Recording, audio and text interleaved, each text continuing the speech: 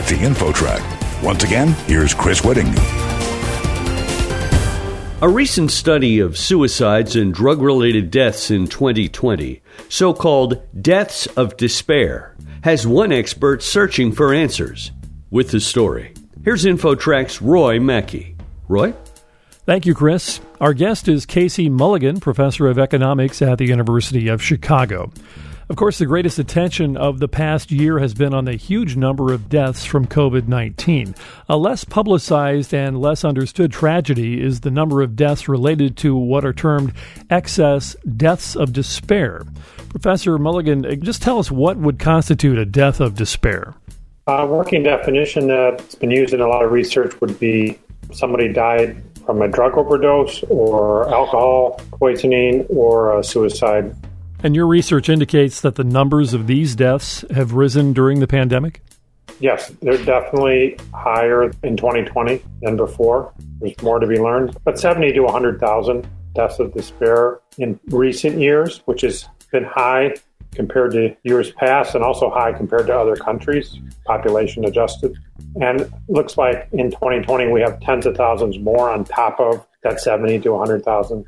To put it in percentage terms, I'd always like more data, but somewhere between 10 and 60% more deaths of despair during the pandemic and recession than we had in recent years. Definitive averages are a little hard to come by, but according to the BBC, the average age at death for those who died with COVID-19 in Scotland is 79 for men and 84 for women.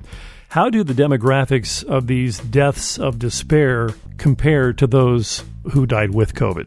There are very few in the old age groups, very, very few, 85 or older or 75 and over, which is also the pattern we saw in previous years, that in those older age groups, you did not see deaths of those types.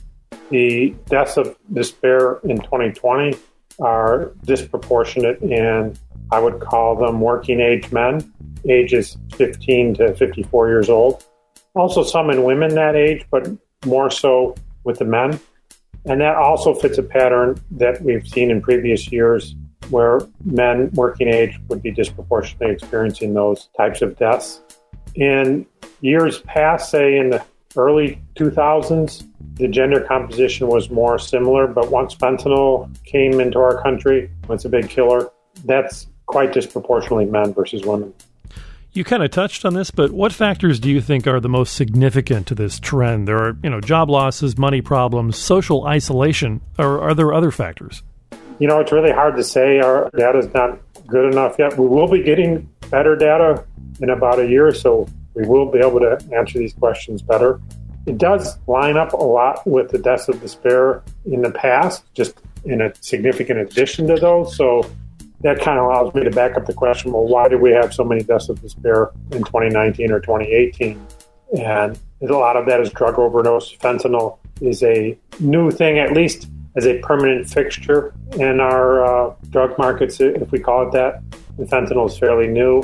I get the impression that fentanyl is showing up in markets west of the Mississippi where it really wasn't experienced before, and that's also part of what's going on. There's concerns, and I hear this from people who work in emergency medical services and hospitals. There's concerns that the drug use is being done while people are alone, and that's more dangerous. If you have an overdose and somebody's near, they can help you or call for help. If you're alone, people might not find you for a couple of days if it's too late.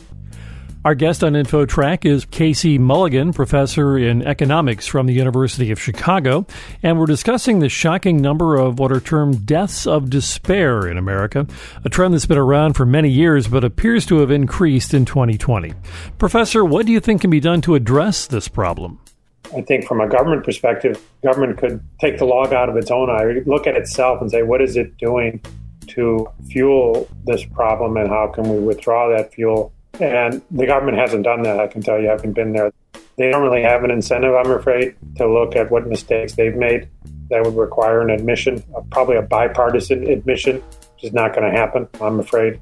Some of the things I think they might find is around law enforcement. Maybe they backed off too quickly. It became fashionable about 5 years ago to say we're not going to fight the war on drugs anymore. The laws are still on the books, but we're not going to fight that war. I think that's what helped fentanyl come into our country. Other people might say, we need to allow these types of drugs to be legal. I believe Oregon is trying that now, and I'm skeptical that it work, but hey, they're trying it and we keep an eye on it, and I'm always open to learn, especially in a situation like this. No reason to stick by our opinions without being open to new facts as they come in. When did this whole concept of deaths of despair actually begin? 10 years ago? Longer than that? The United States, by international comparisons, has been, throughout my lifetime, high by international standards on deaths from drug overdose. However, it was fairly constant in the 80s and 90s. When you get to the late 90s, that's when it started rising. Opioids became predominant in that category. And there's some government policies that we can connect to that.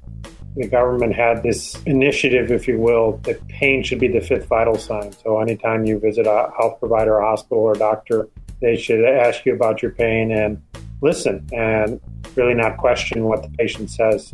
Unlike the doctor who would measure the heartbeat with the scientific instrument, the pain was supposed to be measured according to what the patient said. And that became government policy. And in fact, it was only removed as a government policy in 2019. So there were taxing doctors who didn't go along with that. And that made for a pretty generous prescription regime.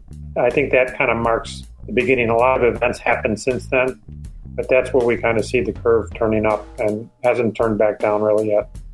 And in terms of 2020, when will we actually know the total death numbers for the United States? Because it seems like that takes a considerable amount of time to actually get that and then be able to compare that to previous years. The death numbers are not so hard. We get those within a few weeks. States and counties track this. The county has a coroner and the death certificate is made out and explaining why the person died.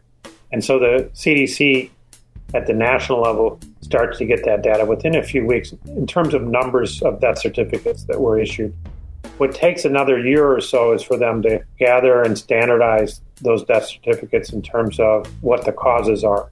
It'll be about a year until we have fairly accurate information on not just how many people died in 2020, but what were the causes that the coroner or doctor or hospital noted on the death certificate.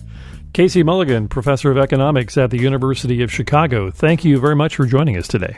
My pleasure. And for InfoTrack, I'm Roy Mackey. You're listening to InfoTrack, a production of Syndication Networks.